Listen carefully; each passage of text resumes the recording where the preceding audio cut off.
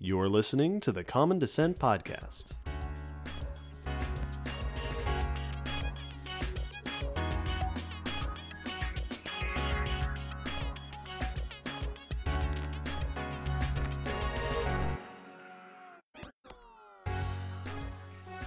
Hello, Will. Hello, David. Hello out there, everybody in the world. This is the Common Descent Podcast, episode 146. This episode, we are talking about the Jurassic-Cretaceous transition. Yeah. A bit of an unusual episode topic for us that harkens back to our old extinction episode series. Back when we used to talk about mass extinctions, we talked a lot about the boundaries between geologic time periods. This is kind of like those. Are we talking about a mass extinction? Maybe. Stay tuned and find out. Only further research will tell whether this episode is like those. That is very true. We're going to talk about what makes this particular band of time particularly interesting, sort of some of the geological history, the scientific history of what we've been able to tell and what big questions there are about. This is an unusual bound. There's a lot of boundaries in Earth history where we can say, yeah, this is where the age of dinosaurs ended. This is where the Ice Age began. The Jurassic-Cretaceous transition has a lot of interesting stuff about it and a lot of big questions, such as, was there a mass extinction here? Or, where is the boundary? Yeah. Questions like these we will be addressing over the course of this episode. Seem kind of crucial questions. Yeah, they are crucial questions. It is a fascinating subject. And this topic, like all of our episode topics, was requested. Our requesters this time were Jonathan, Evan, and Jason. Good requests. Thank you very much. We're going to get into the main episode. Before we do that, we're going to do some news. And before we do that, some announcements. We have a Patreon. We do. Our Patreon is a place where a bunch of really wonderful fans of ours get together, support us financially, allow us to do all the cool things we do on the podcast, and get a bunch of bonus goodies. Bonus news, bonus audio content, director's notes, stuff like that. And also, at a certain level, you get your name shouted out here on the podcast. Yeah. This episode, we would like to shout out TH, Sarah, Nathan, Morgan, Mia, Jeff, Jared, Kate, Douglas, and Sean on behalf of Allie. Thank you so much, everybody. Wow, thank you. Huge. We've had a lot of big patron lists these last couple of months because we got a bunch of patrons who signed up to join our special Snakes and Croc Month Patreon stuff we had going on over the summer. Thank you all so much for your support. We really appreciate it. Absolutely. It's super cool. Speaking of cool things that we get to do, thanks to the support of our listeners, a few other things that are coming up or recent. Number one, we're going back to DragonCon. Woo! First week in September, shortly after this episode comes out, we will be at DragonCon. We are going to be on a few panels where we will be presenting alongside our scientific colleagues on the science track, namely the Paleontology Hour, Speculative Evolution, and a presentation we're very excited about called Jurassic Park is a Terrible Zoo. Because it is.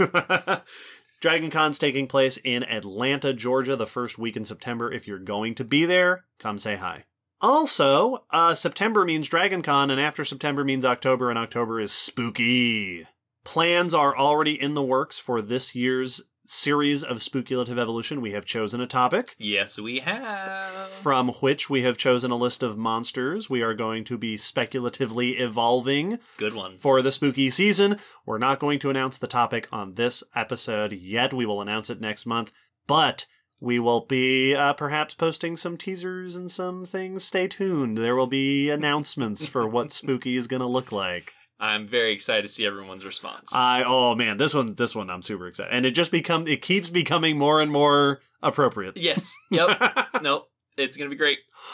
Also, a couple things we did recently. We were recently guests on episode 20 of the Jurassic Park podcast, a podcast where we got to talk about Jurassic Park and other related themes in paleontology. Link in our episode description for those of you who want to check out our guest appearance. It was a lot of fun. Like, we just got to discuss the story and the book and the film, and it was very enjoyable. Yeah. Big thanks to Ryan for inviting us. We had a great time. We were also guests at the Clinton Macomb Public Library Comic-Con A couple of our fans, Colleen and Mark, invited us to join, and we patched in and did a couple of presentations there where we got to talk about dinosaurs in movies and the Jurassic Park franchise. Lots of fun. We might share some of that content, depending on how the audio recordings turned out. Yep. So stay tuned. You might get to see some of that. But yeah, we had a ton of fun. We've been doing some guest appearances. It's been nice, and it's been nice getting to do some of that stuff with us getting to go back to Dragon Con this year as well. Yes. Like, it's been a very refreshing getting to do collaborative things. So if you're hosting a Comic-Con and you want us to be there, let us know. We're open to it. Also, one last thing. We've got a bunch of cool mail recently. Yeah. Very recently, we got mail from Elizabeth. Mm-hmm. Including a cool Doctor Strange postcard. Yeah. Thank you, as always, Elizabeth. And we mentioned, I think, on the last episode, some other cool fan mail and fan gifts that we got. We got a cool book. We got a cool painting. Mm-hmm. We have posted those on our social media, so you can check out those posts if you want to see what we were talking about. It's pretty cool stuff. All right. Well, it is a busy time of the year, which is why we have a lot of announcements. Yep. But that's all for now.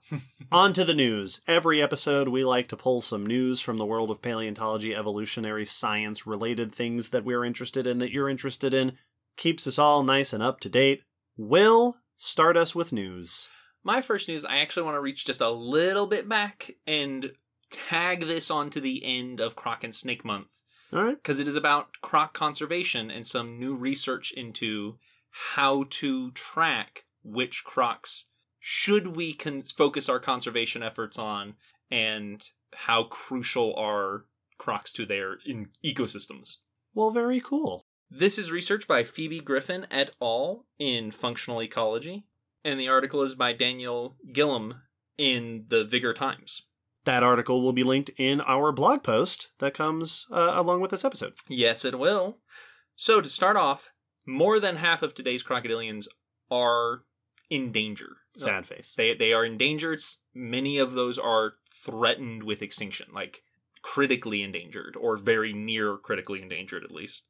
This is basically on all counts due to us 100%. Mm-hmm. Hunting, bycatch from fishing, they get caught in nets very often and drown. Yep. Habitat Destruction, the same song and dance that we always do in these sad stories. There are, by today's understandings, roughly 28 species if you include subspecies and recently split groups. And this research was looking at the fact that even though they are very similar in body shape, they have evolved notably distinct from one another, with different snout shapes, with different feeding habits, different diets, and different effects on their environments. Like, not each one affects their ecosystem or interacts with it the same as the others. What this research aimed to do was to quantify how diverse these ecological roles were by species, to get an idea of which ones are going to have a bigger impact if we lose them. Okay. To try to quantify which ones are the most distinct from the groups in their ecological roles, and therefore, if they die out, will be a more notable loss. Gotcha. So which ones are more unique? Yes. So if we lose this species, we will lose a unique impact on an ecosystem that the other species aren't necessarily replicating. Precisely. They looked at them for their ecological functions, and also looked at them from a phylogenetic, so their relation to the others. How distinct are they evolutionarily, right, from the other groups? Who are the more distant cousins? Exactly. And they constructed a global database of all 28 species. Cool. This took in functional diversity, so their form and function, their morphology, as well as distinctiveness in their group and ecosystem. These used all sorts of information, including skull shape, body size, habitat use, and they found some notable distinctions, some ways that certain ones play roles that are sometimes unique to the ecosystem they're in, because that ecosystem is different from the ones the others are in. Mm-hmm. One example was Philippine crocs are notable for feeding on apple snails, which are an invasive species in that habitat. Gotcha. So others also feed on snails, but their snails are not problems. Right. So the Philippine croc is doing a role that none of the others are doing because it is directly hampering that invasive species. They noted things like saltwater crocodiles who travel across marine habitats to different freshwater habitats, transferring nutrients from freshwater to marine and back more than other crocs. They then combined this functional distinctiveness quotient, this model that they had, with the threat ranking scores of the different species, of how endangered are they, with the idea that if we overlap these fields of data and find the ones that are most distinct and most critically endangered, that's the croc. Those are the crocs that you should probably look at for conservation efforts, more notably or with the most urgency. Right, high priority. Because they are close to going extinct, and if they go extinct, we will lose a more distinct form of croc, a more distinct role in their ecosystem. They came up with a list of 10 species that hit high on the list for their unique ecological functions. The gharial, the saltwater crocodile, broad-snouted caiman, the American alligator and Chinese alligator, freshwater crocodile, Orinoco, Cuban, Philippine, and Siamese. And of this list, depending on the exact scenario, 32 to 38% might be lost in the next 100 years based on their current situation. So a third of that list is in major danger. And they found that Asia particularly was a hot spot for endangered species that are functionally distinct. So Asia is a place that we should focus more effort potentially based on these findings. And just generally, of those 10, 6 are critically endangered. So overlapping this data is hopefully, the researchers are hoping, allow us to more accurately focus our conservation efforts within crocodilians. Yeah, this can be really useful information, because when you have a situation like crocs where you've got 24 species that all are in need of help, it can be really difficult to figure out, all right, what's step one? Where do we start? Having a list that says, all right, this is an okay order to go in. Yeah. Start your efforts on these species and then move on to the others as things go on. That can be really handy for sorting out the best approaches, the most effective approaches to conservation strategies. Also, this kind of study harkens to a kind of conversation that we've had several times before on the podcast, that conservation more and more is not just about conserving species, like an individual species. It is about conserving ecosystem health. Yes. Like the health and diversity of ecosystems. And crocs are a great example of animals where that is a really big deal, because crocs tend to be ecosystem engineers. Yeah. So it's a way of saying, not that, for instance, the gharial is more important than the saltwater crocodile as a species, but for its environment, it is more unique, and it is in more trouble. Right. So even if you had 2 equally endangered species, but one was either shared its range with another species, so its roles would be covered. The other one is going to be a greater loss for its ecosystem. Right. So it's a way to quantify things, like you said, to help make those hard choices and give a order of operations potentially. Yeah, this helps us in solving the horrible ecological trolley problem that we unfortunately face in the world that we live in. Yeah, well, because a lot of times you have this many funds, you can save one species with it. Well, and they're all endangered, so we do have to... We've messed things up bad enough that we got to start making choices. Yep. So sad but encouraging. Hopefully there will be more progress in the future. Well, speaking of large aquatic critically endangered species, my news is about whales. Oh, hey! Not about modern whales, about the evolution of whales and when they developed certain interesting habits. Ooh. This is research by Sarah Dungan and Belinda Chang in PNAS, and the article we will link in the blog post is an article on Science Alert by Carly Casella. Cetaceans is the group of animals that includes whales, that is whales, dolphins, porpoises, orcas, and all of them. We talked about their evolution back in episode 41. One of the interesting things about whales, cetaceans as a whole today, is that their lifestyle varies. The way they live, how they hunt. One of the things that some whales are really good at doing is deep diving. Yeah. They will dive down really deep to forage for food. That's where they get their food. Sperm whales are a classic example of this, although they're not the only ones. So some whales are deep divers, others hunt in the shallows, right? Dolphins, for example, will often hunt in the shallow parts of water. Yeah, some hunt at the surface even if it's in deep water. Yes. They're hunting at the surface where things are growing with sunlight.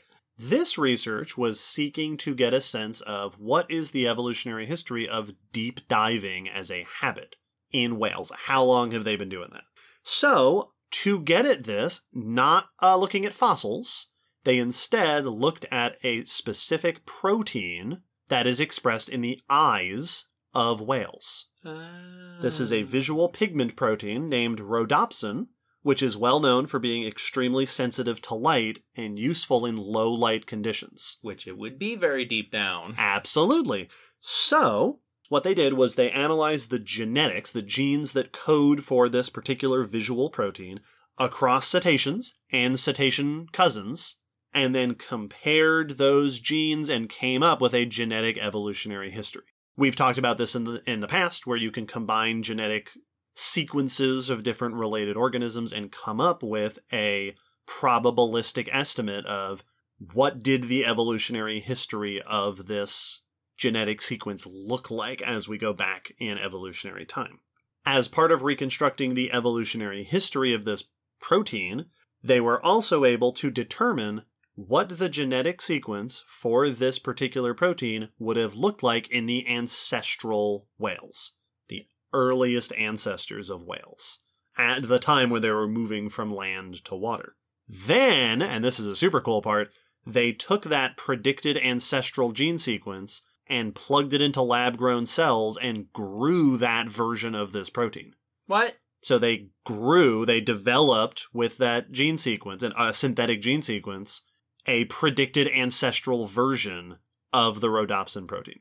What? Because we live in the future, and it's great. Yeah, no, that feels like when you're watching one of those old Crime of the Week shows from the 90s. Yes. They're like, did we get them on camera? We did. So, all right, can you enhance it? Yes. And then they bring up like a 3D image of the person. Reconstruct their face. Yes. It's like, all right, so scan now and get his fingerprints. Yes. So they reconstructed the proteins and tested how they respond to light to see what that would be like. Yeah, how likely it would be that these were decent at low light conditions. Yes. Oh. And what they found is their reconstructed ancestral version of the protein was highly sensitive to light, more so than expected, in particular very sensitive to blue light, in a way that is most similar to modern-day fish that are active in the mesopelagic zone. That is, fish that dive deeper than 200 meters or 600 feet in the water. That is a deep diving signal to these proteins. On top of that, they also noticed that their reconstructed protein responded rapidly to changes in light intensity, which is something we see today in deep diving mammals.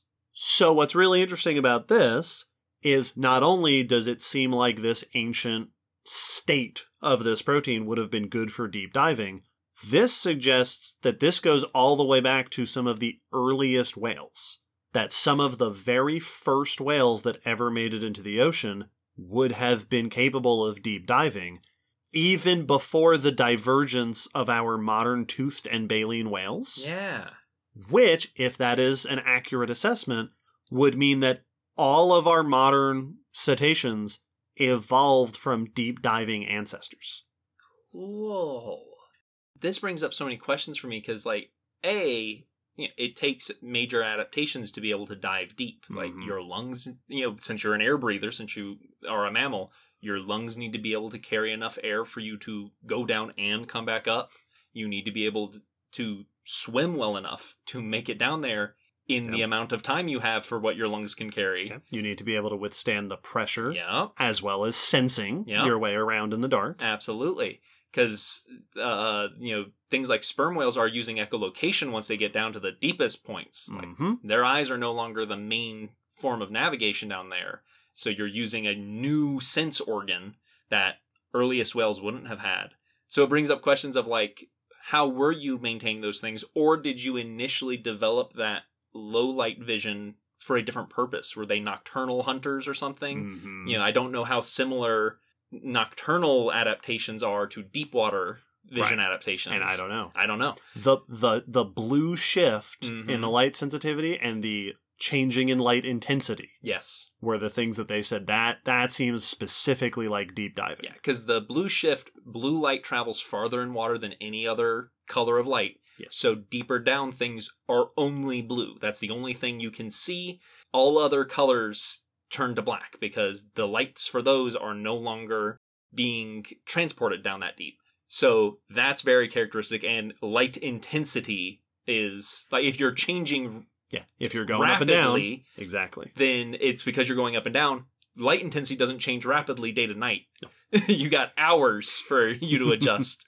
So that's very cool. Yeah, and this is all based on the genetic sequence of a protein. Yeah. Which has both sides of, that's a very cool result to be able to find from such specific info. But on the other hand, it will be really good to get corroborating data from other sources of info to confirm that this is indeed the case. Yeah, there's lots of room for error to sneak in when we're estimating a evolutionary tree based off of genes and proteins, and then trying to recreate a protein. If your recreation process didn't go accurately for some reason, if you made an assumption that turns out not to be true, your protein is potentially bunk. So there's lots of ways that we can test this, hopefully. Yes. Cool! Well, speaking of relatives of mammals, that swam. Sure. Yeah, this one is a mammalian ancestor, or at least cousins of ancestors, that was aquatic. They've compared it very much to a hippo, but it was not at all shaped like a hippo. All right. This is a weird animal. This is research by Ralph Werneberg et al. In Paleovertebrata, and the article is by Jamie Carter in Live Science. So this is a new species and genus of a group called the Casiids. And this is a fossil. This is a fossil. We are finally talking about fossils on this Paleontology We are podcast. finally talking about fossils.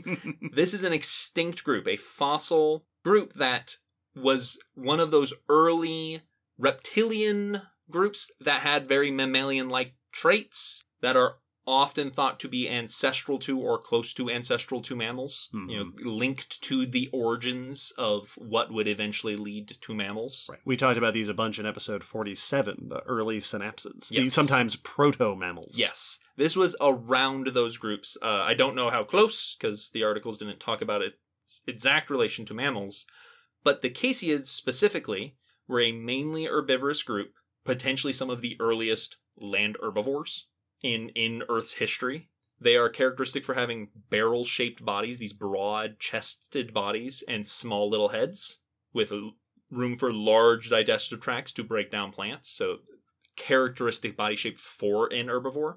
Up until now, there have only been about not quite 20 species found for this group, identified for this group, most from the United States and Russia, with some more recently found from Europe. This new species is from France. This new specimen is now named Lalidorhynchus gandhi, which comes from the Permian, so just before the Triassic.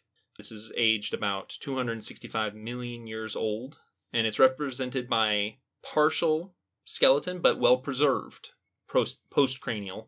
So the body includes a femur, shoulder blade. I think some ribs were also included. There's a picture that has some of in one of the articles. The bones are not small. The femur is 14 inches long. Whew. So 35 centimeters, and the shoulder blade was 20 inches long, 50 centimeters. So big animal. This is a big animal. They said it would have looked like a rotund lizard with a very small head. Sure. So they had a very reptilian body shape. It would have had long tail, squat limbs probably, small head, like would have looked lizard-ish, but we're not lizards. This would have been about a 3.5 meter long animal in total. That's a 10, 12 foot long animal. Yep, they gave 12 foot, and I think the news article summed it up as 12 foot. This is a cool find for a number of reasons. One, it took them about 20 years from finding the specimen to this publication because it was encased in extremely hard sandstone and took some major effort getting it out. It was a long preparation process for this specimen. That'll happen. Analysis of the specimen as well as the locality it was found in. The evidence from the sediment suggests an aquatic environment, which has already been hypothesized for other large forms of casids. And the structure of this one's bones seem to suggest that.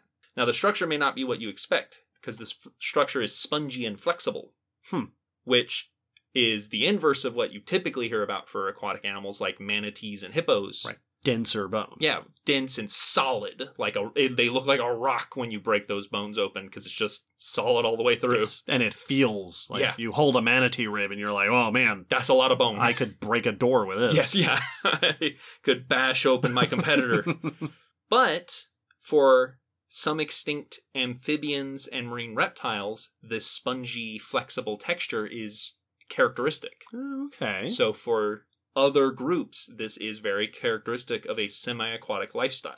Now, a lot of the articles and news pieces will have a line comparing it to hippo, because they've got a very rotund body with short little limbs. Right. But they said it probably did not move around like a hippo, who cannot swim but trot across the bottom. Right, dense bones. El Gandhi here was likely a swimmer, probably able to swim decently well. Oh, cool. Or at least better than a hippo. Right.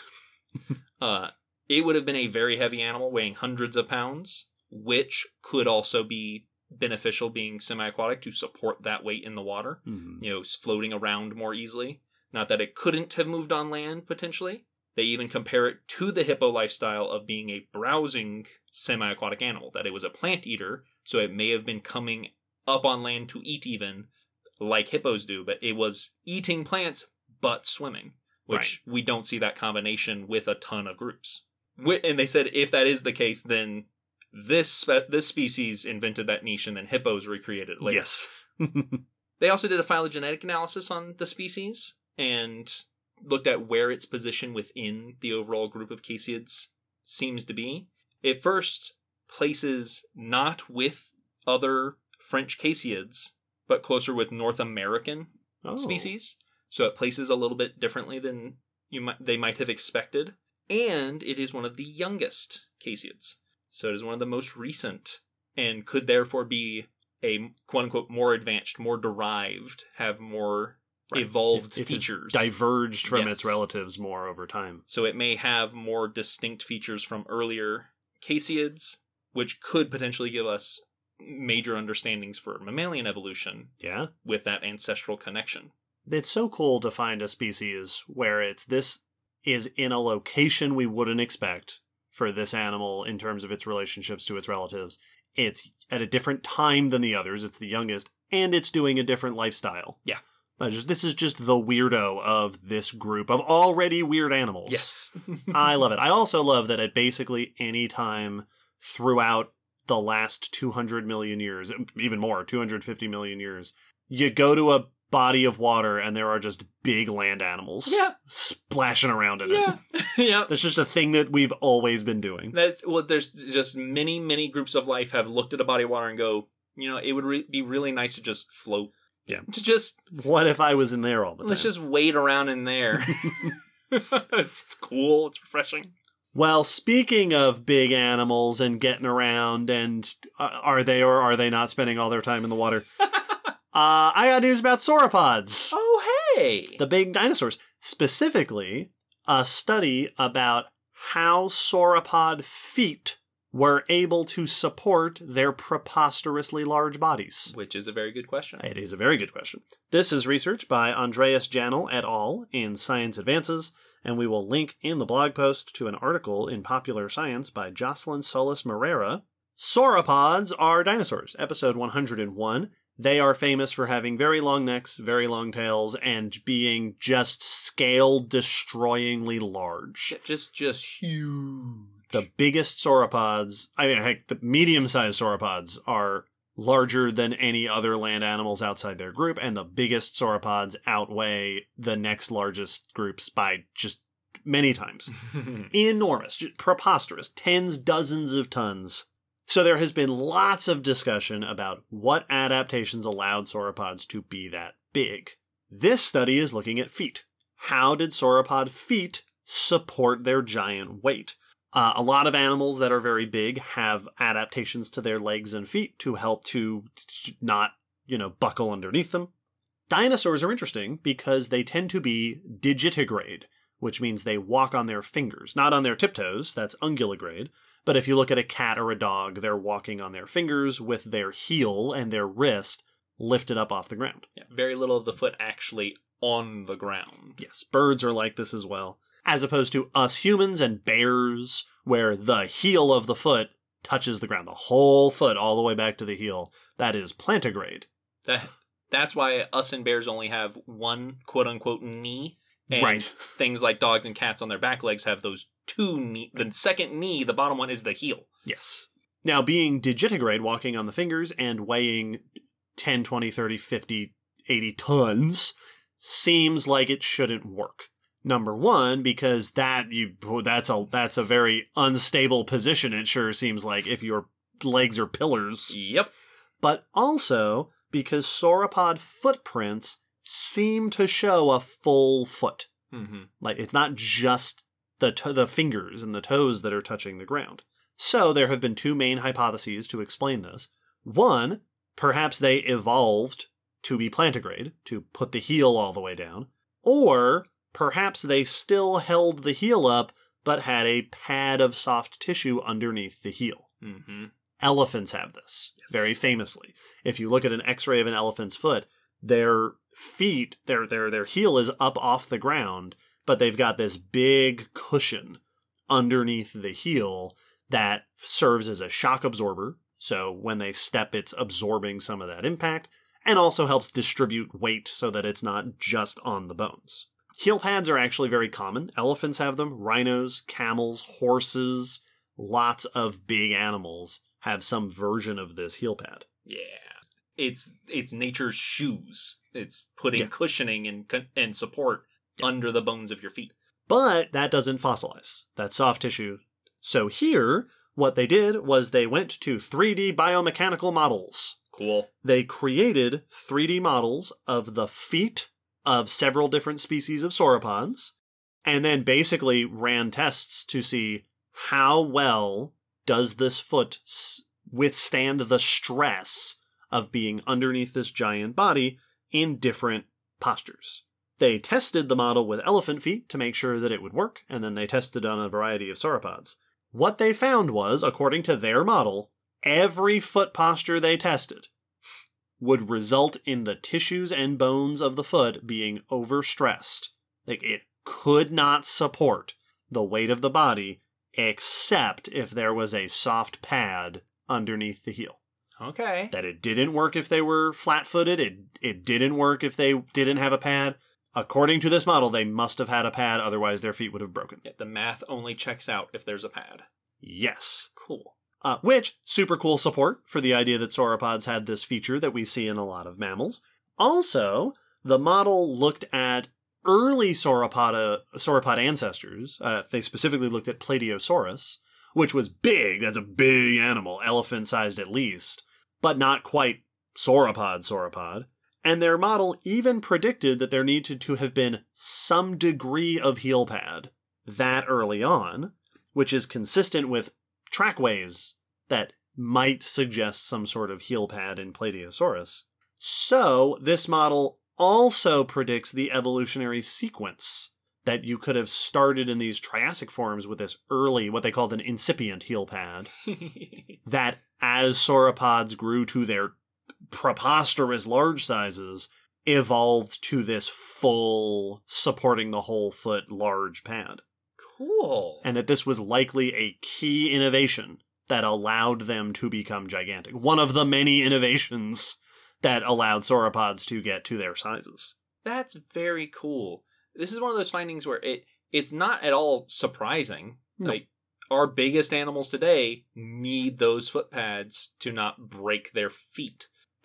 So it makes sense that if you get bigger than that, probably also would have wanted some padding. Yeah. So it makes perfect sense, but any step in our understanding of how animals that big functioned at that size is exciting. Yes. There's also the note across this article and the paper and another article that I read that there are obvious future expansions for this. So one, in the article, there was another researcher who was quoted as saying they tested their model against elephants, but sauropod and elephant feet are very different. Mm-hmm. So they should also test their model to see if it changes at all if they look at rhinos or camels, just to give it more robust support. Yes.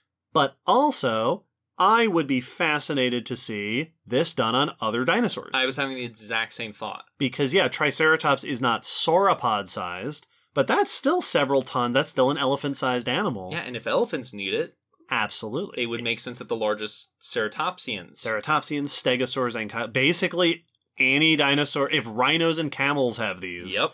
Can we find evidence for these across the whole dinosaur family tree? And if we don't find it, like if T-Rex, which was bigger than a lot of the animals you just mentioned, mm-hmm. If they don't have pads, what's different about their feet or the way they're carrying their weight? Yes. Like, why don't you need pads? Very cool. Yeah, cool stuff. Well, hey, now that the news has meandered its way over into dinosaur territory, perfect. What a great segue to get into our main topic of the episode. After the break, we're going to talk about the Jurassic-Cretaceous transition, a very unusual, mysterious, and exciting slice of Earth history. Music.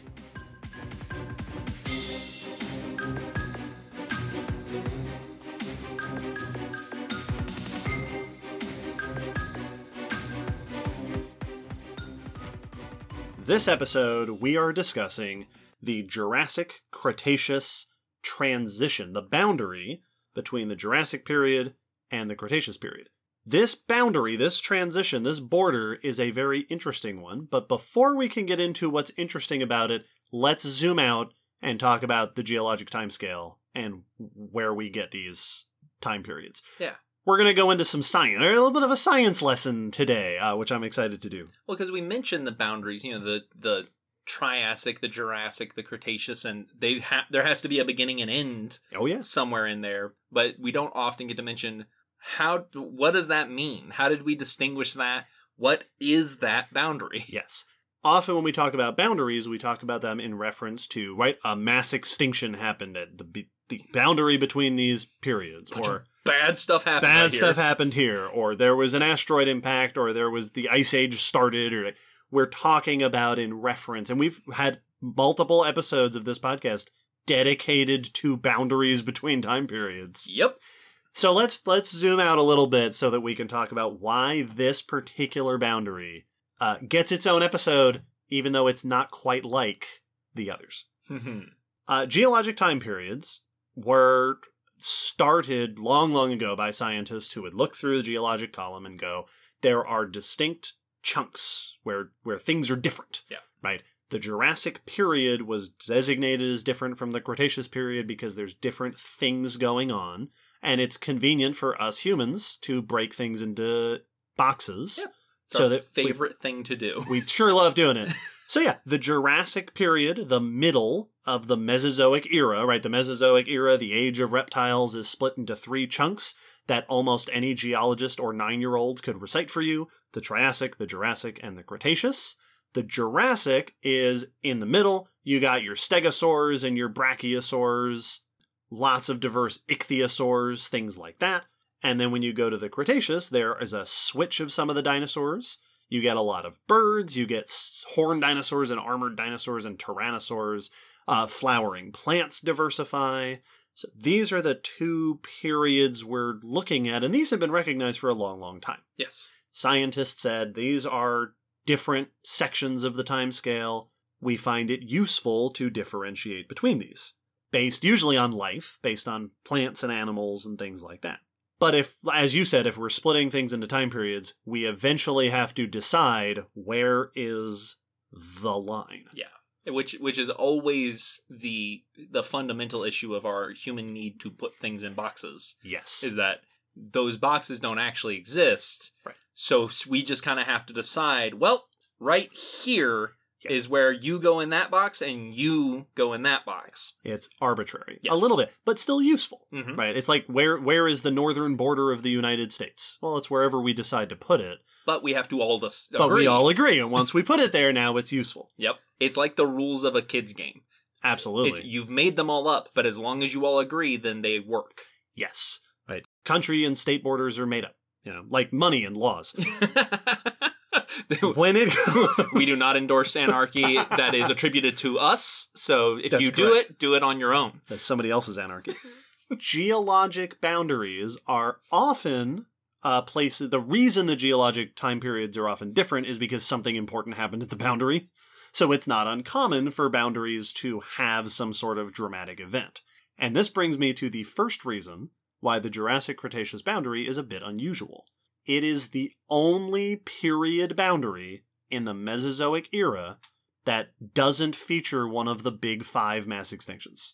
Oh, good point. We've talked about these in the past. There's tons of mass extinctions in history, but there are the big 5. At the start of the Triassic is the Permian extinction, episode 45. At the end of the Triassic mass extinction, episode 15. And at the end of the Cretaceous is the KPG, the Age of Dinosaurs ending extinction event. The Jurassic-Cretaceous boundary is the only one without a big 5 mass extinction. Was there a mass extinction? Stay tuned. I forgot that the others were all part of the Big 5. Yes. Yeah, that's a good The Mesozoic, point. yeah, there was it was a rough time. The Mesozoic. Eventful. This can make those boundaries relatively easy to spot because there's a major shift at that time period. The end Cretaceous is great. There is a literal line of asteroid dust that you can find in geologic sections all over the world, and you point and you go, there it is. That's the end of the Cretaceous period. That it was the end. Big T, big E. So some geologic boundaries have a thing that happened, but there's always a shift. There's always a change that we can identify to help us draw that line. During the Phanerozoic Eon, the last 550 million years or so, there is a whole list of geologic periods, right? There's eras and periods and epochs and ages and how we break them into lots of different divisions. Yeah, there's each of the big periods in the Mesozoic have smaller time frames within them that you will hear researchers use when they're talking about specific times. But we're talking about periods today. In the Phanerozoic, Cambrian, Ordovician, Silurian, Devonian, Carboniferous, Permian, Triassic, Jurassic, Cretaceous, Paleogene, Neogene, Quaternary. Each one of those we have designated a boundary, and the way we designate the boundary is with something called a global boundary stratotype section and point. And all that means is that there is an official thing to look for. Yes. Sometimes, like at the end Cretaceous, it is a chemical signature. Right? Once you see this line, this chemical shift, something like that, maybe it's an indication of a climate shift, like the beginning of a glaciation, a chemical marker that when you're going through your geologic record, when you see that marker, that's it. That's the boundary between these periods. Oftentimes, it is a fossil. Yes. It is sometimes it's the first appearance or the last appearance of a particular species that we've designated, because usually you find one that's very common, very widespread, very fossiliferous, very commonly fossilized, so that you can say, yeah, when you see the first representative of this group, you are officially at the boundary. That is the start of the next period. Yeah. Not all of these are the best. Like, we refine and sometimes we'll change them over time to kind of improve them. And when we shift them, that can adjust where the boundary is a little bit. But the general idea is, this is the thing to look for. That tells you that's where the boundary is. And I know some will have multiple things, where it's like these 3 species, or the species and this sediment feature. Yes, the Cretaceous is one of those. Yep. Where you've got the asteroid impact, but there's also fossil indicators. Exactly. So typically the disappearance of fossil indicators, because a lot of death happened during that time. Off the top of my head, I don't know what the markers are for the late Cretaceous, because sometimes it's first appearance and sometimes it's last appearance for fossils. I assume it's a last appearance for the Cretaceous, but I could be wrong. Well, and I've also heard people, warn or caution on, like, you need to be aware of when you use indicator species to distinguish a time period, Because what if we find out that that indicator species lasted a bit longer than we thought it did? Well, does that now mean that that period lasted longer, or is the period still where it was? And now that indicator species should not be used. Right. So that's part of that adjustment, is we're constantly trying to... Are our test methods still reliable as science changes? Yes. And this brings me to the second reason why the Jurassic-Cretaceous boundary is an unusual and interesting boundary that gets its own episode. Weird. As I mentioned, all those periods that I just... Cambrian, Ordovician, Silurian, etc., the boundaries between, at the beginning of every one of those periods, has an officially agreed upon, this is the marker that tells you where the boundary is. Except for the Jurassic-Cretaceous boundary. As of this recording, there is not an officially designated global indicator for where the Jurassic-Cretaceous border is in the geologic record. Yeah, that is weird. Isn't that weird? It would be an exaggeration to say that this means we don't know when the Jurassic ends. Because it'd be an exaggeration, number one, because the Jurassic is made up. Yes. Right, we set that label. That's not really a real thing. But also because we generally know where it is. Yes. Right? You'll often hear it's 145 million years ago. We have a sense of what makes the Jurassic and the Cretaceous different. So, it's not like we have no idea. It's not that that border just doesn't exist. Right. There is something there that distinguishes this time period from this time period. But a little bit, we don't know where the boundary is. Mm-hmm. And there's reasons for this. There are reasons. So one reason is that when you look at the fossil record around that time period, the fossil sites that we have exhibit a lot of endemism, which is to say that the fossil species you find at a fossil site is mainly going to be only found at that fossil site. Yeah. Typically, when you want an indicator, you want something that is found at many, many different places all around the world. That's why ocean fossils are really, really good index fossils for this. At the end of the Jurassic, there's a lot of regionality. There's a lot of uniqueness to the various geologic sites we have for those, which makes it very difficult to compare and contrast across the different sites. Yeah, because you don't have a uniformity. Yes, well, there isn't a global signature in the fossils. Now, you might be wondering, dear listeners, why is that? Stay tuned. And then the other reason why it is difficult to identify exactly where that layer is because, as I mentioned before, there wasn't a big major catastrophic event that happened at this boundary. There wasn't an asteroid the size of Mount Everest that left a mark everywhere on the planet. There wasn't the Permian extinction. Stuff happened at the boundary. We're going to talk about what actually happened across this transition, but there wasn't a thing, capital T. So we don't actually have enough recognized evidence in the fossil record to point when you're looking around the world at the geologic record and say that is where the boundary is. It's blurry. Yeah, well, because you can have massive global change without a dramatic event. Yes. Like, things can change, but slower or more gradually or more subtly, but there is a distinct, things are different here from here on the timeline, but there's not a junk that forced that change. It happened for some other reason. Now, at this point, astute listeners might be wondering, well, hey, wait a second.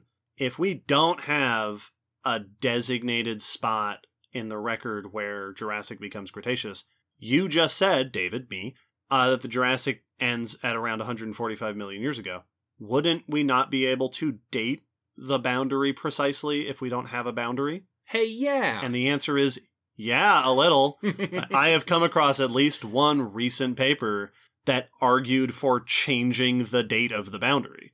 And eventually, when we do, I finally identify, all right, we found it. There's some studies in the works, I believe, looking at microfossils. Yeah. Like nanoplankton and things like that to try to find something that is universal enough, that is found widely at a number of different sites around the world. Can act as that indicator. That can act as the indicator. And once we find that, then perhaps we'll be able to get some dates off of some nearby materials.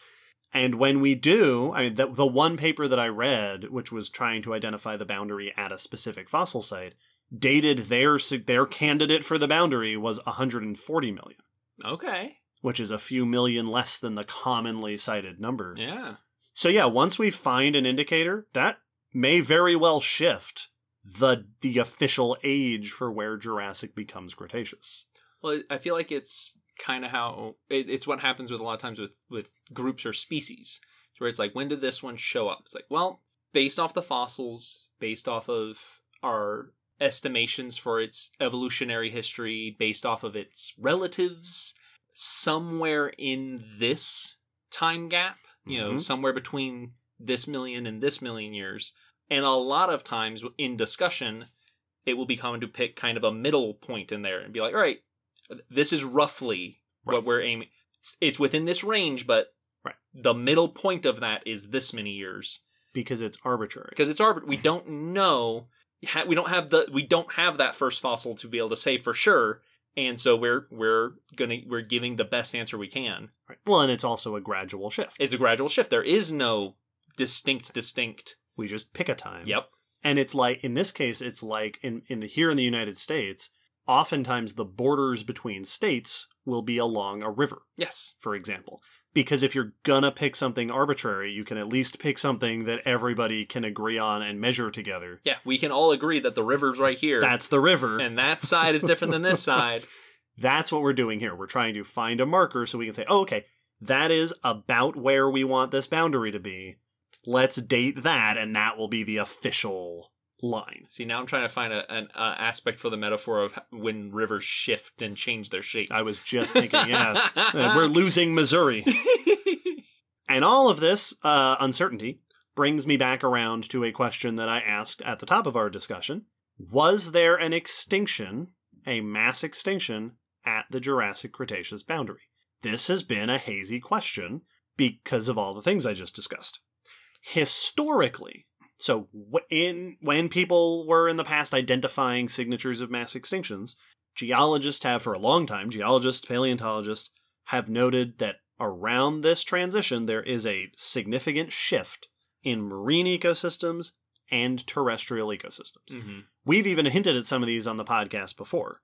So, for example, in dinosaurs, at the end of as we move from Jurassic into Cretaceous, we see extinctions, declines in stegosaurs, in brachiosaurs, in the smaller pterosaurs. Mm-hmm.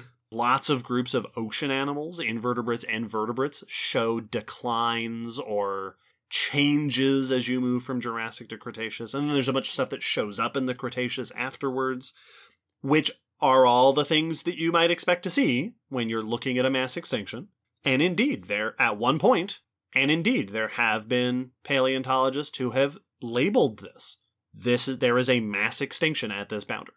It's not a Big Five mass extinction. It's not Cretaceous and Triassic, but it's a mass extinction worthy of our note. Yeah, it walks and quacks like a mass extinction. However, the more studies we do on this time period, the more it becomes evident that things are complicated. For example, I'll use one specific example that will make Will very happy.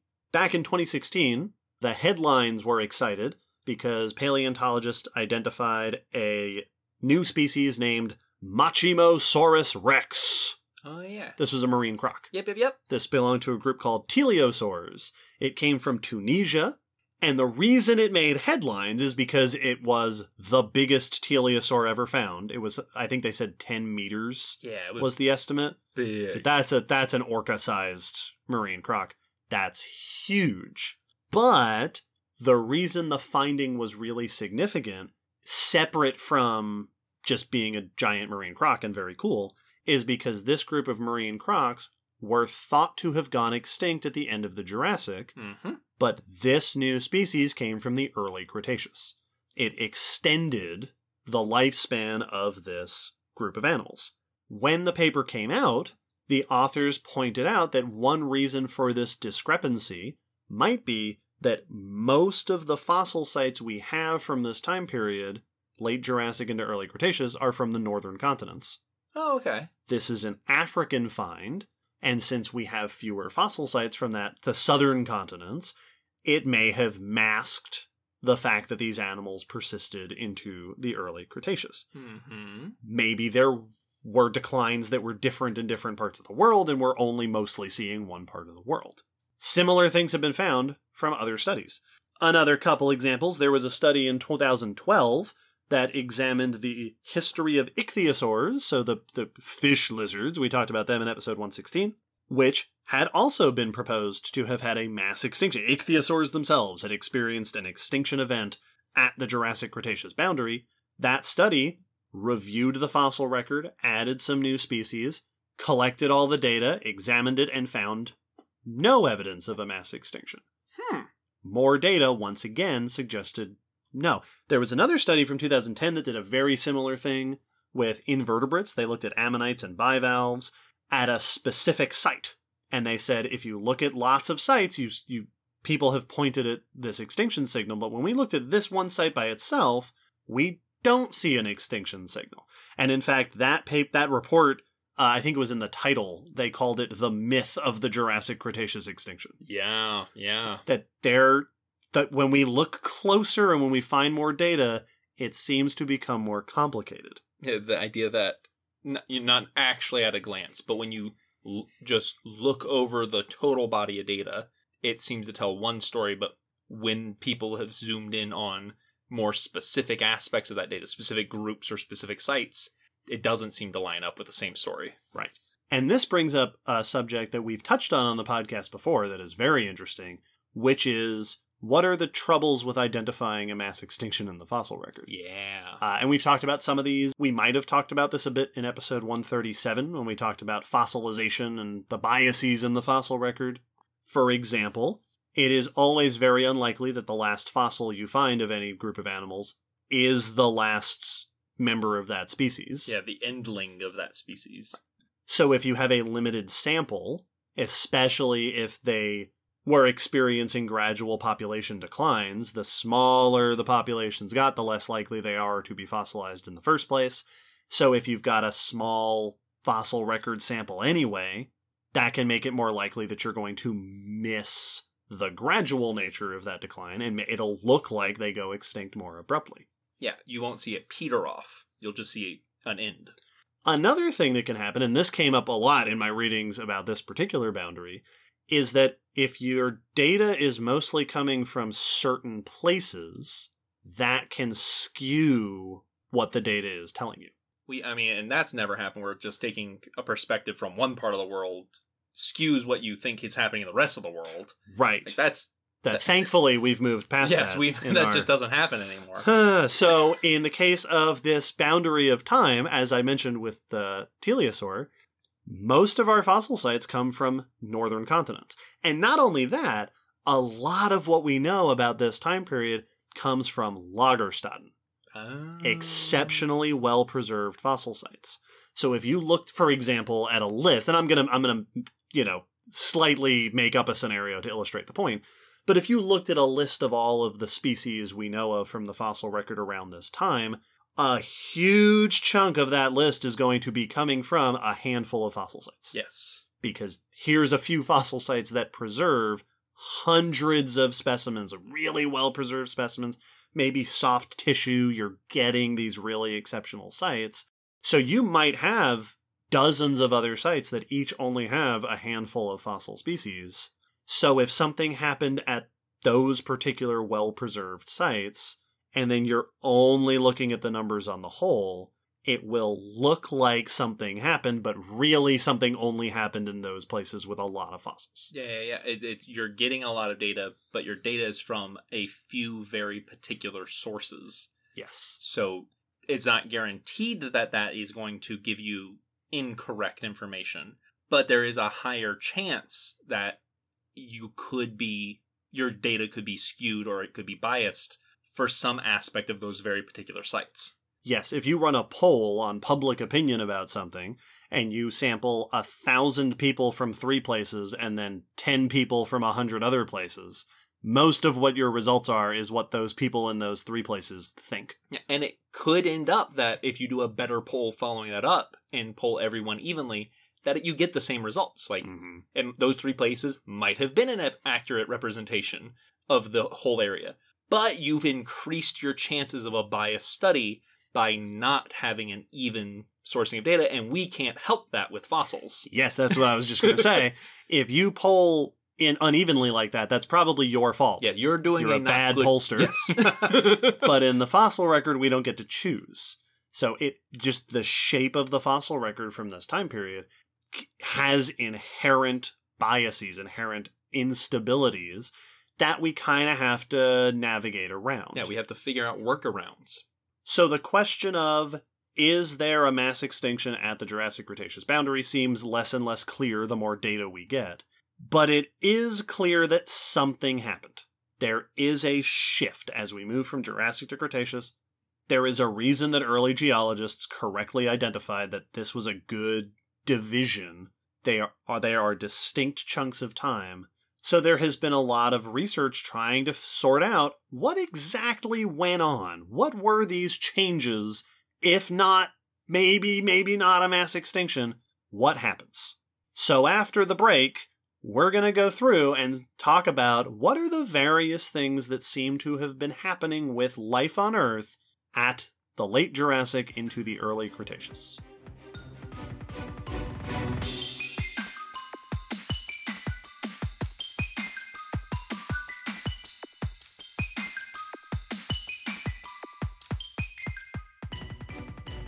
So before the break, I talked about how the signal of extinction at the end Jurassic, the beginning of the Cretaceous, is hazy. Despite that, there are extinctions that we see at this time. But the complexity is that as we look, and again, at the border, there's less evidence than we'd like. If we start at the late Jurassic, 160, 150 million years ago or so, and we move across into the early Cretaceous, 140, 130, what we see is a mixture of extinctions, turnovers meaning some things are disappearing but being replaced, right? Yes. The ecological balance is shifting, and radiations, diversifications. So we've got old things dwindling, new things on the rise, and other things just swapping places. That is kind of the mixture of signals from life from the fossil record at this transitional time. Here are some examples of things that we see. Let's go down the list. We haven't done one of these in a while since we stopped our extinction episode tradition. Yeah. Dinosaurs. We see declines, losses in many groups of dinosaurs, including big theropods, the big meat eaters, sauropods like brachiosaurs and Diplodocus and its cousins, stegosaurs. We absolutely see some declines. On the other hand, we see rises as we move into the early Cretaceous in other dinosaur groups. Iguanodontians, the iguanodon cousins, are on the rise. Ankylosaurs, the armored dinosaurs from episode 69, are on the rise. Possibly because stegosaurs were in decline. They might have been ecologically replacing them. And among dinosaurs, the most significant thing that happens in the early Cretaceous is the rise of birds. Yeah. We see this massive diversification of birds as well as cousins of birds. And this is another place where it's good to make a little note that a lot of that information comes from a handful of fossil sites that are really well preserved. A lot of this info of how life was shifting at that time came from a particular paper. This, I think, was a 2017 review by Tennant et al. And they made that note. They made those notes throughout the paper of this is kind of where the imbalance in the fossil record is here. Well, you'll see stuff like that in research where, like, you'll hear all these references, but then when you actually go looking, you realize that, like, most of the commonly cited fun facts and statements come from, like, one paper. Yes. That was written, oftentimes at this point, like 40, 50 years ago, to a point where it doesn't mean that that's wrong, but we're putting a lot of weight on our understanding on one pillar or a few pillars, which is less stable than if we have a whole bunch of pillars. Right. And that happened when I was putting together these notes, that a lot of the recent papers on, especially the reviews of this transition, are from the same group of authors. Yes. Which, again, doesn't mean they're wrong, but it does mean that it, But if there's a biasy in that group, then that means that biasy may be running through all that research. So dinosaurs at this transitional period, we see some declining, some then on the rise. Similar things in other reptiles. At this transition, we see a broad extinction of early pterosaurs, the flying reptiles. We talked about this in episode 79. There were two main groups of pterosaurs. The small-bodied ones with the long tails and the big-bodied ones with the short tails, generally speaking. Mm-hmm. The small ones dwindle and ultimately disappear around this time. Which is a bummer, because I like the long-tailed tiny pterosaurs. Yes. Similarly, we see extinctions in marine crocs. Oh. Even though maybe not as abrupt a boundary as it originally seemed, there are definitely declines in marine crocs. But we also, around this time period, see the radiation, the early on the rise, the opposite of a decline, an incline, in Eusuchians. Yes. The group that will go on to include modern crocs. Turtles and plesiosaurs, both groups see extinctions and new forms within the same groups. So the group itself, on the whole, turtles go through the boundary, but we're seeing turnover. There's some replacement of which turtles are where ecologically. Yeah, groups of turtles didn't make it while other groups diversified. Yes. That's a cool note, where it's like, if you counted turtles before and you count turtles after, you might get similar numbers. But which turtles made those numbers up is different. Yes, which is another one of those things that complicates this transition. Cool. Similar signals, rhynchocephalians, the group that today is tuataras, see major extinctions, but also major radiations in lizards. Some fishes see declines, but then we see the radiations of modern shark lineages. Oh. There are some declines in marine invertebrates, like ammonites and gastropods, but then major radiations around this time in certain groups of beetles and flies on land. There's also a reef turnover. Oh. So in the Jurassic, it was very common for reefs to be built by rudist mollusks. Yep. And moving into the Cretaceous, we see a shift towards scleractinian corals, stony corals. Yes, I forgot that's when that happened. It's been a long time since that episode. Episode 36. That's a bunch of episodes ago. Yeah, it's been a few years. There's also a plankton turnover. So we see a shift. Again, it's not that reefs disappeared necessarily or plankton disappeared, but what was comprising those portions of the habitat has changed. It's just someone from time skipping from the Jurassic to the Cretaceous. You're like, yeah, there's a reef right here where wait a second. Hang on, this is built of new stuff. And then there's plants. Plants, from what I've read, seem to do okay through this boundary. All right. But then in the early Cretaceous, angiosperms, flowering plants, have their big explosion. Episode 57, we talked about that. So there's this mixture of, we've got extinctions, we've got radiations, we've got turnovers. So you can start to see why there's been debate about, is there a mass extinction as we typically think of it, as opposed to just a shifting of the ecological scales.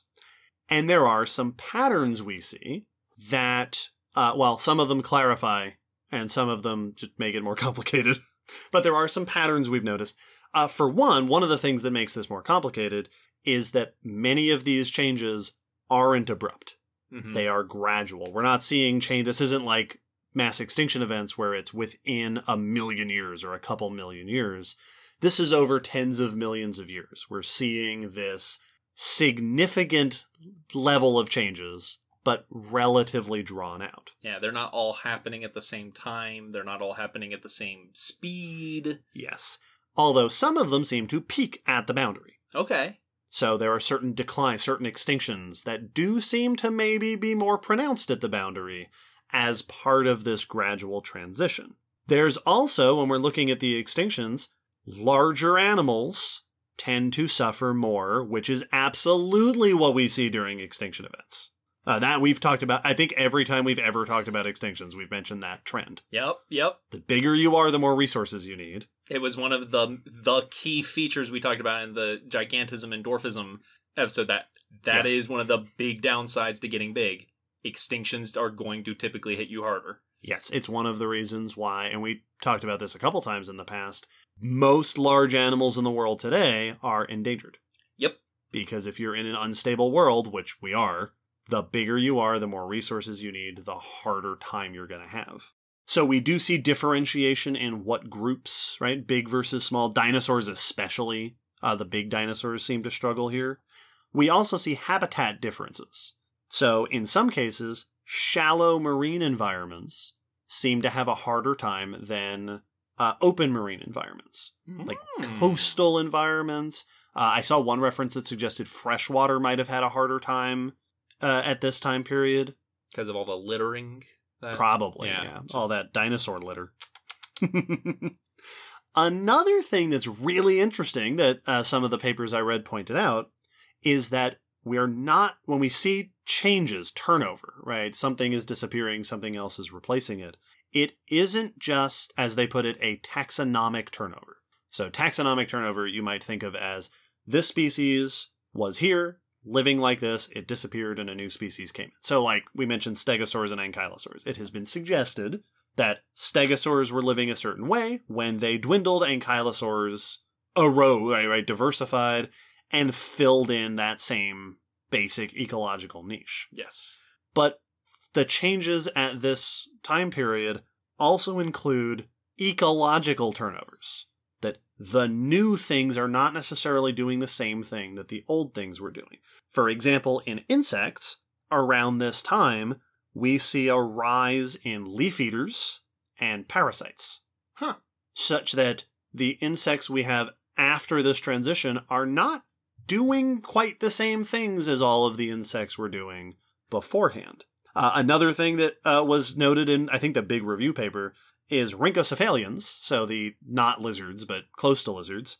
The big losses that happened among rhynchocephalians have been noted in the ones that ate fish and mollusks. So a specific a specific lifestyle of these animals struggled. It's also been noted that around this time we see certain new adaptations in mammals. Adaptations to the dentition, to the way they might have been eating. So there's some indication that not just who was in the ecosystem was changing, but what the roles were in the ecosystems. The ecology doesn't work quite the same way on opposite sides of this period boundary. Intriguing. Yeah, this is an interesting discussion because I've heard people say this with other concepts like mass extinction, of like, but aren't things going extinct all the time? Like, like if tigers go extinct today, is it a mass extinction?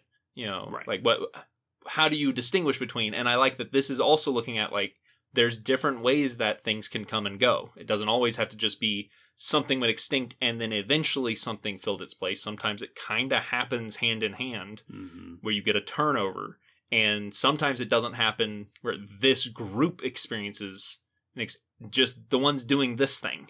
Right. The ones living this way, the ones living here. So you can get very extremely different scenarios with how you can experience extinctions. Yeah. So we're seeing this mixture. We've got it declines. And I've seen some of the papers I read said certain groups decline at levels we would expect in a mass extinction. Right. Like true major declines. But not all the groups are doing that. There's a lot of unevenness. There's a lot of turnover. It seems like a time period of dramatic ecological change that is more complicated than just saying a mass extinction. It's an interesting concept that, like, if you were to study a specific group, they might say, yeah, no, it was a mass extinction, all right. Absolutely. We barely made it through that. Yes, certain groups of dinosaurs. Well, no, that.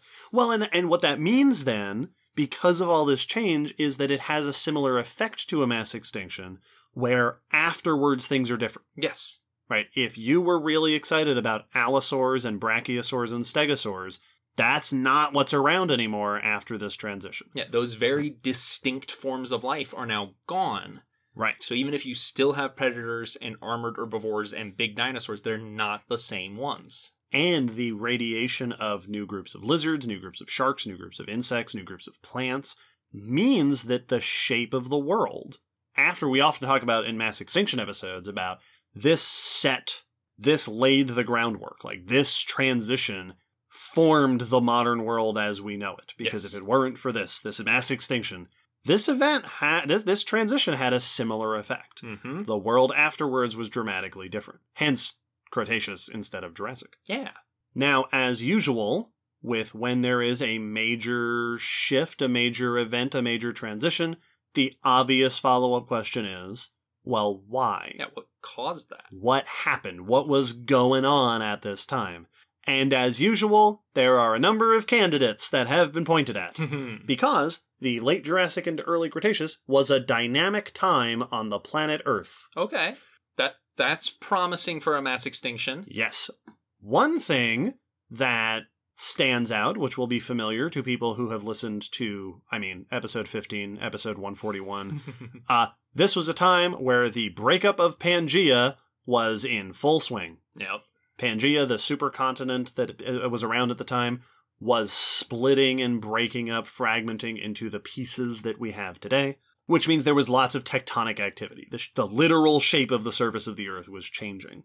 The most common effect of this that I saw discussed in relation to this life transition is what this meant for the change in sea level. Oh. Along with this changing of the shape of the continental landmass, there was a regression, a drop in sea level. This is important because what this seems to have done is fragmented aquatic habitats.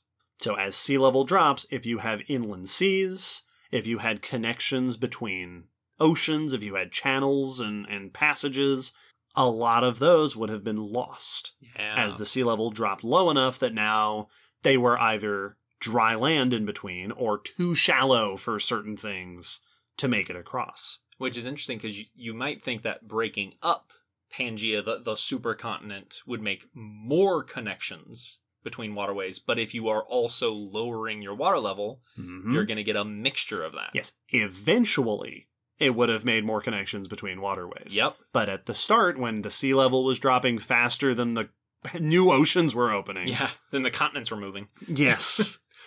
This, if you remember back to earlier in the episode, I pointed out that a lot of fossil sites are very distinct from each other from around the boundary.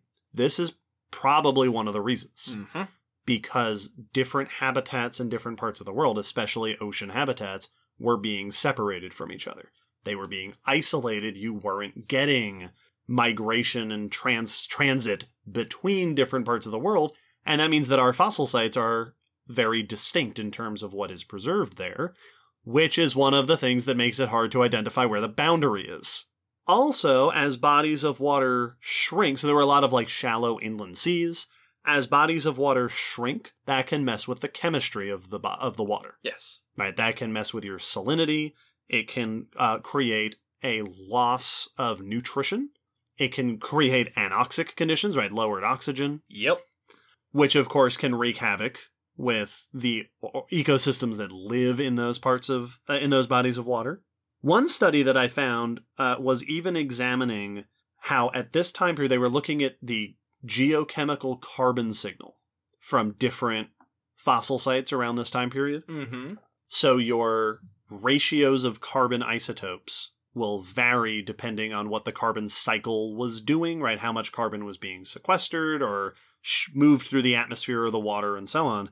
And this study had noted that the fossil seaways in the northern parts of the world, the carbon signature became separated from the carbon signature in lower latitude oceans. Oh. That different parts of the world were operating on a different carbon cycle. They Weird. weren't interacting as much anymore. So the geochemistry of those habitats became more distinct. That is weird. That's cool. Yeah. So this lowering of sea level seems to have been causing a lot of, we'll call this provincialism. Mm-hmm. You have provinces around the world that are being very different. But of course, on the other hand, provincialism also creates a lot of isolation. Yep. Which can be an opportunity for speciation, for new species to diverge and develop. Which we've talked about a number of times in the past. When things get separated on islands, for example, they have a habit of diverging and evolving into forms different from their continental relatives. Yeah, you can no longer mix your DNA with your overall group, so your DNA is going to very likely diverge. Also at this time period, there is evidence of a dramatic climate shift.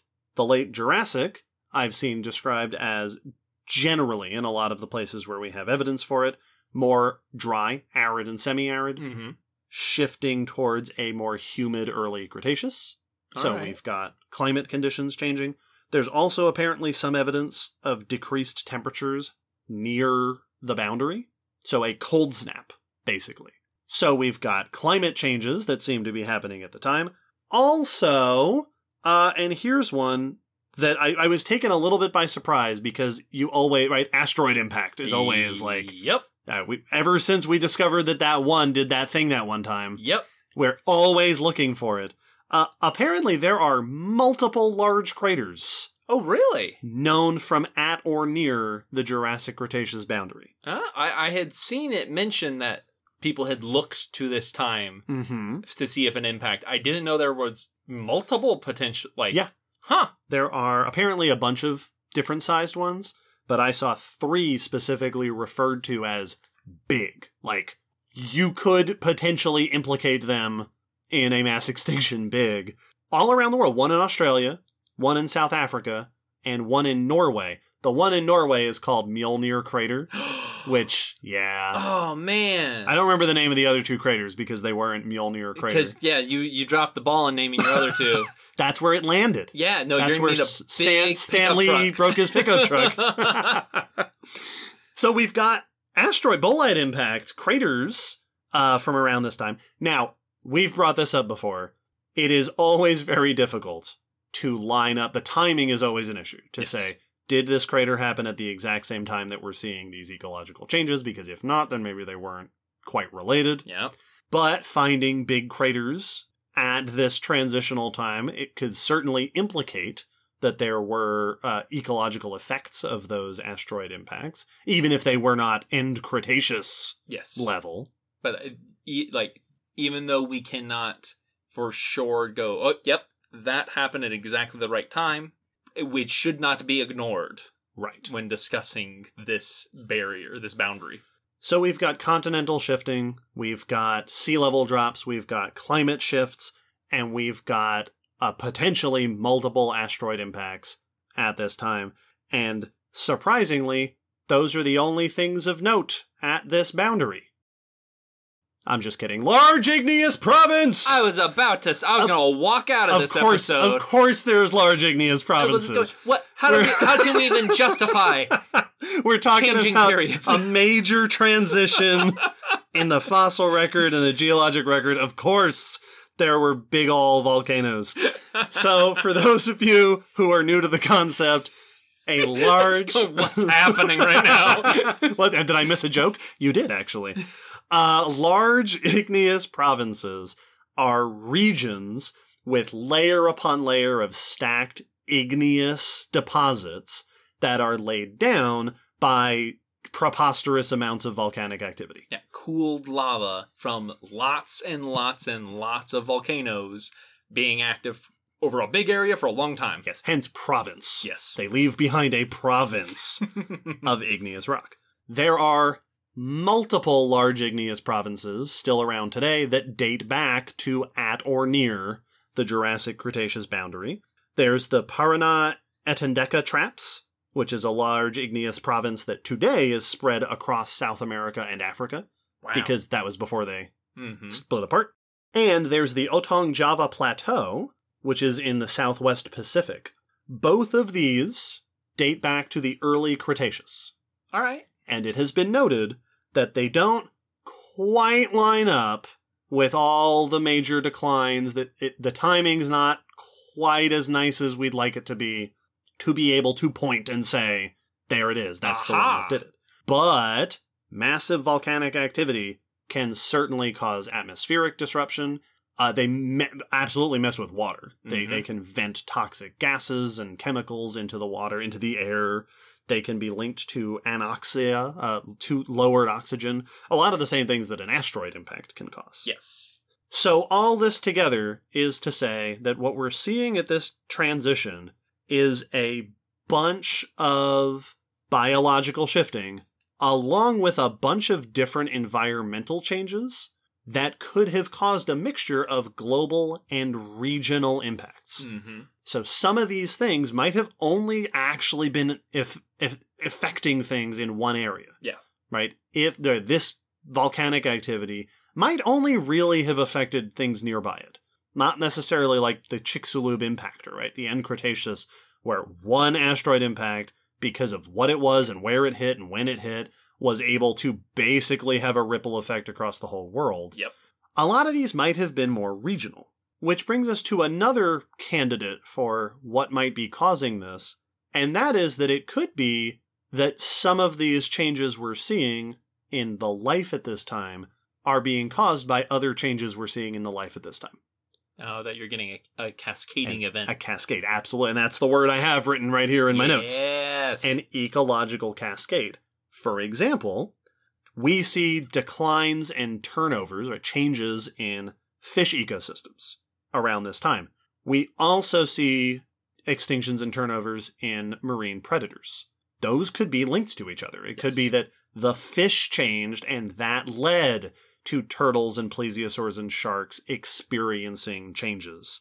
Similarly, there are changes in plants going on at this time, which could be linked to insect radiations at this time.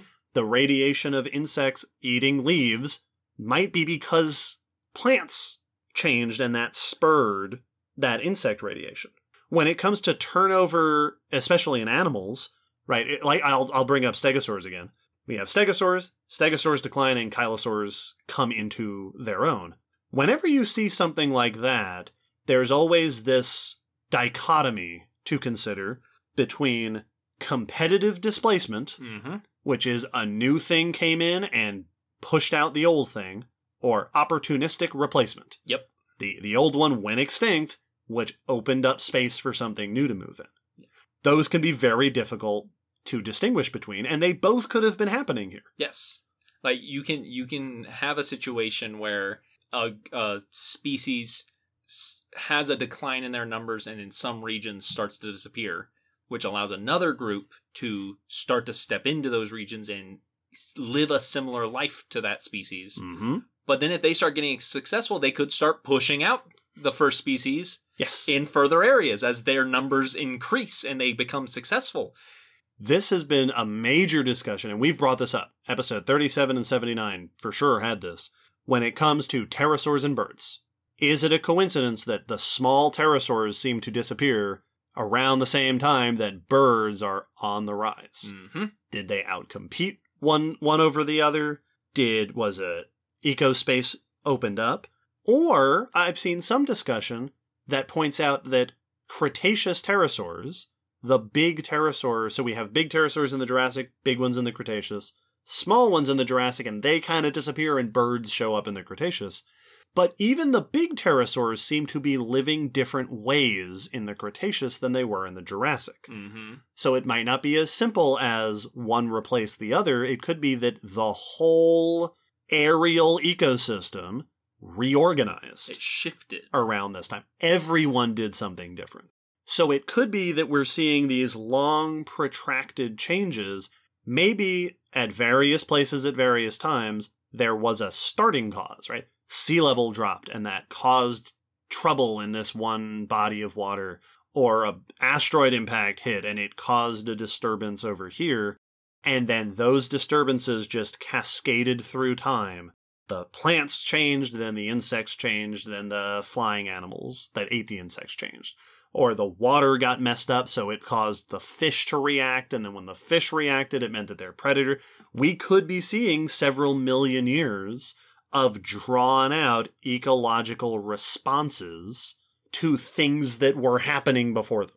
Which is an interesting concept, because then it means that if you changed what your region of time that you accepted for a mass extinction was, you could be seeing a massive level of extinctions, but it's been stretched out because differing events happened throughout the time, and you had cascading responses to previous events that dominoed through this time to cause this overall shift. So your time scale might be what's making things weird, not the absence or presence of a thing. And then, of course, a final note about things that can cause mass extinction is that the incompleteness of the fossil record. Yep. As we mentioned earlier, a lot of these signals are unclear. Yes. A lot of what's going on here needs to be further investigated, further sampled. It could be that some of these trends are more normal, more recognizable than we see them right now, because we just don't have the right fossil sites for it, or our timing's not quite there. And it could be that certain changes weren't as dramatic as historically we've thought that they were. Yeah, if we find a number of nicer fossil sites and realize that actually the decline of stegosaurs stretched out a lot farther, or was more robust at the end than we thought it was. Right. That's now the ending of that story, the ending of that line is a different scenario than we thought it was. And like I pointed out earlier, that's been happening. Yep. With a lot of these different groups. Now, to be fair, that happens with all extinction events. Yes. We're always discovering new things. This one is just extra intriguing and complex. It seems to be a lot of dramatic ecological change stretched out over a period of 5, 10, 15, 20 million years that results in this really interesting, really mysterious, and kind of fuzzy border between these two time periods. I feel like this is a great example and a great reminder that just because we note a trend in science in general, but in this case, the geological, historical events of our planet, just because we note a trend doesn't mean that that trend is absolute. It doesn't mean that that trend has to be followed. It's just what we have noticed to be the typical case for these scenarios, that very often boundary distinctions have some sort of very distinct event, a mass extinction or massive shift in the ecosystem that you can see clearly because it was dramatic as far as geologic time goes. It happened over a very short amount of time, not hundreds of millions, but thousands of years.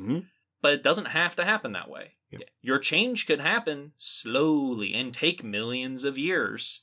That doesn't make the change any more distinct once you finally get to the end of it, but it doesn't have to follow the model that we've come to notice. And it is very easy as humans to then say, well, then what's wrong with it? Right. What is why is it weird? Yes. What is off about this? And it might not be off. Our strict definition might be our expectations. Exactly. So I like this as a reminder for that. Yeah. So to address some of the questions we asked throughout the episode, was there a mass extinction at the Jurassic-Cretaceous boundary? Maybe, kind of, a little bit. What caused it?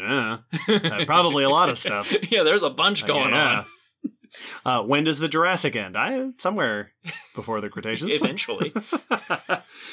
This is one of those fascinating topics where this is something that will continue to develop. Now I know to be on the lookout. Right, I'm anticipating that sometime in the next several years there may be a paper that goes, right, a proposal for the timing of the Jurassic-Cretaceous boundary, or this group of animals went extinct actually at this time, or they didn't. So this is the kind of mysterious area of our field that just means that there's cool discoveries left to be made. I'd be very excited, since you mentioned that much of our information comes from a fairly small number of very good fossil sites, that the discovery of a new fossil site around this time. If we find a really nice fossil site in South America, that could be a huge game changer. That could be an entirely new view into this event in this time period that could shift things, and I'd be very interested to see what we would learn from something like that. Yeah. Well, before we wrap up officially for this episode, we have one last thing to do, and that is our patron question. These days, every episode, we wrap up by answering a question submitted by one of our patrons on Patreon. That's one of the special things you get to do on Patreon, is submit questions to fill out our list of patron questions, which we answer, as I mentioned, right here at the end of the episode. Will, what's our patron question? Our question today is from Logan, who says, regarding the possibility of T-Rex being an ambush hunter, is it possible that they, like elephants, had some cushioning on their feet that made them very quiet for their size? Oh, this is a question that is related not to the topic of the episode, but to the topic of one of our news items. Yeah! Convenient. So, could T-Rex have had cushioning on its feet? Going back to our discussion from earlier in the news, large animals benefit from having cushioning on their feet because it helps absorb the shock. But also a lot of small animals have cushioning on their feet. Absolutely. Dogs and cats, right? Their toe beans. Their pads. They're called digital pads. Those are doing the same thing. Mm-hmm. Those are shock absorbers. They are taking some of the stress out of each step so that it's not affecting the feet. And I know that digital pads, to some degree, have been observed in a lot of dinosaur footprints. Yes. So we'll see a similar pattern there as we see in a lot of modern animals. Absolutely. So T-Rex almost certainly would have had some degree of padding on its feet, because a lot of animals seem to. And it probably would have needed padding to help with being gigantic. Mm-hmm. As for whether or not that would help it be an ambush hunter, I don't know if the padding makes animals quieter. Well, and I think it's also...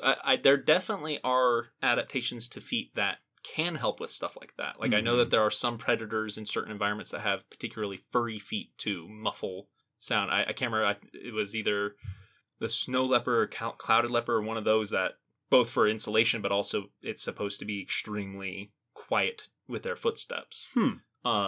But I think it's also good here to emphasize, what does ambush mean? Because if you're ambushing, ambush typically means sit and wait. Right.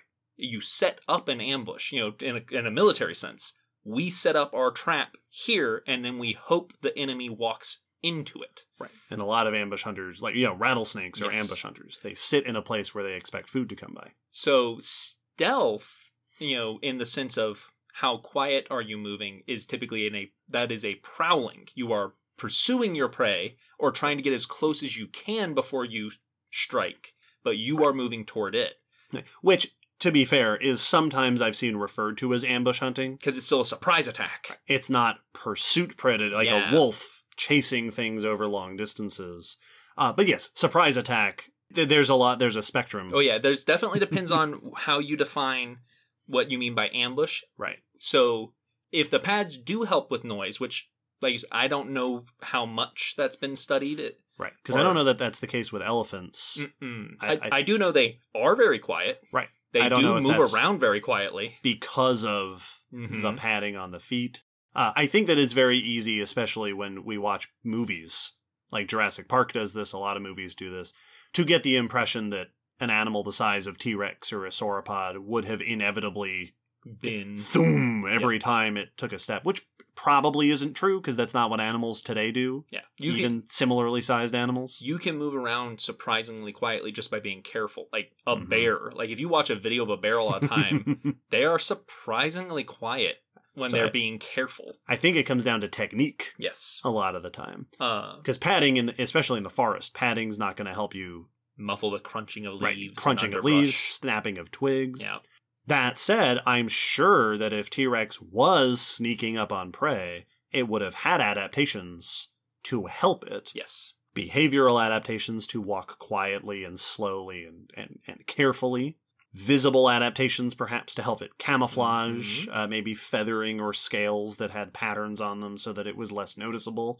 I don't know how much pads on the feet would contribute to that. Another way, just for your own mental exercises, if you're continuing to think about this, is if T-Rex was ambushing less like a cat but more like a croc, it could have been that T-Rex would find a clearing in the trees that it knew was a herbivore path and just huddled down in the trees beside it. And maybe T-Rex was really good at just sitting there for a week. And then when herbivores came through, it would come out and try to grab one as fast as it could. Right. And in that case, you don't need to be quiet. You just need to be patient. Yeah. So depending on what form of surprise attack you're picturing, depends on what tools you need or what's important about your detection. Now you just don't want to be seen. So you need camouflage and you need stillness. I like this kind of question because it spurs us to think about a very broad variety of things beyond the content of the question itself. Yes. Which is a lot of fun. Absolutely. Good question. Thank you, Logan, for that question. Thank you to those of you who requested this episode topic. Thank you to all of our listeners and to our patrons and to everybody who has been participating in the various ways we interact with our community. We're going to wrap the episode up there, so before we go, some reminders. We're going to be at Dragon Con. Yes. Having a lot of fun. Hopefully we'll be able to post some of our Dragon Con stuff on our on the podcast, maybe on YouTube afterwards, so stay tuned for that. Yep. And you can check the schedules. They'll be putting out schedules so that you can see what times we'll be and where we'll be if you're interested in coming to see our panels. Yes, stay tuned for updates on things coming later in the year. For example, Spooky, as well as upcoming episodes. Check the episode description if you want to encounter us on social media on Discord. We started a Discord server at the beginning of this year, and it's been going great. Check the blog. Every episode has a blog post with links and photos and info for those of you who want to dive deeper. All that kind of information and more down in the episode description. We release episodes every fortnight. We sure do. And we will continue to do that because it is what you demand. Yep. Keep sending us things you want us to talk about, and we'll keep talking about them. And the phrase "we release episodes every fortnight" is the global stratotype boundary point that marks the end of an episode. Yeah, yes, it is. That's how you know that. That's how you know that we're about to ramble a little bit. Yep. And then the music will start playing, and if we you will could be done. Analyze our entire catalog for that phrase, you'd be within a couple to few minutes of the end every single time. Yeah, most of our episodes are more like the Jurassic-Cretaceous boundary, where it's drawn out at the end. There's definitely a cascading event of dialogue. Join us next time. Bye.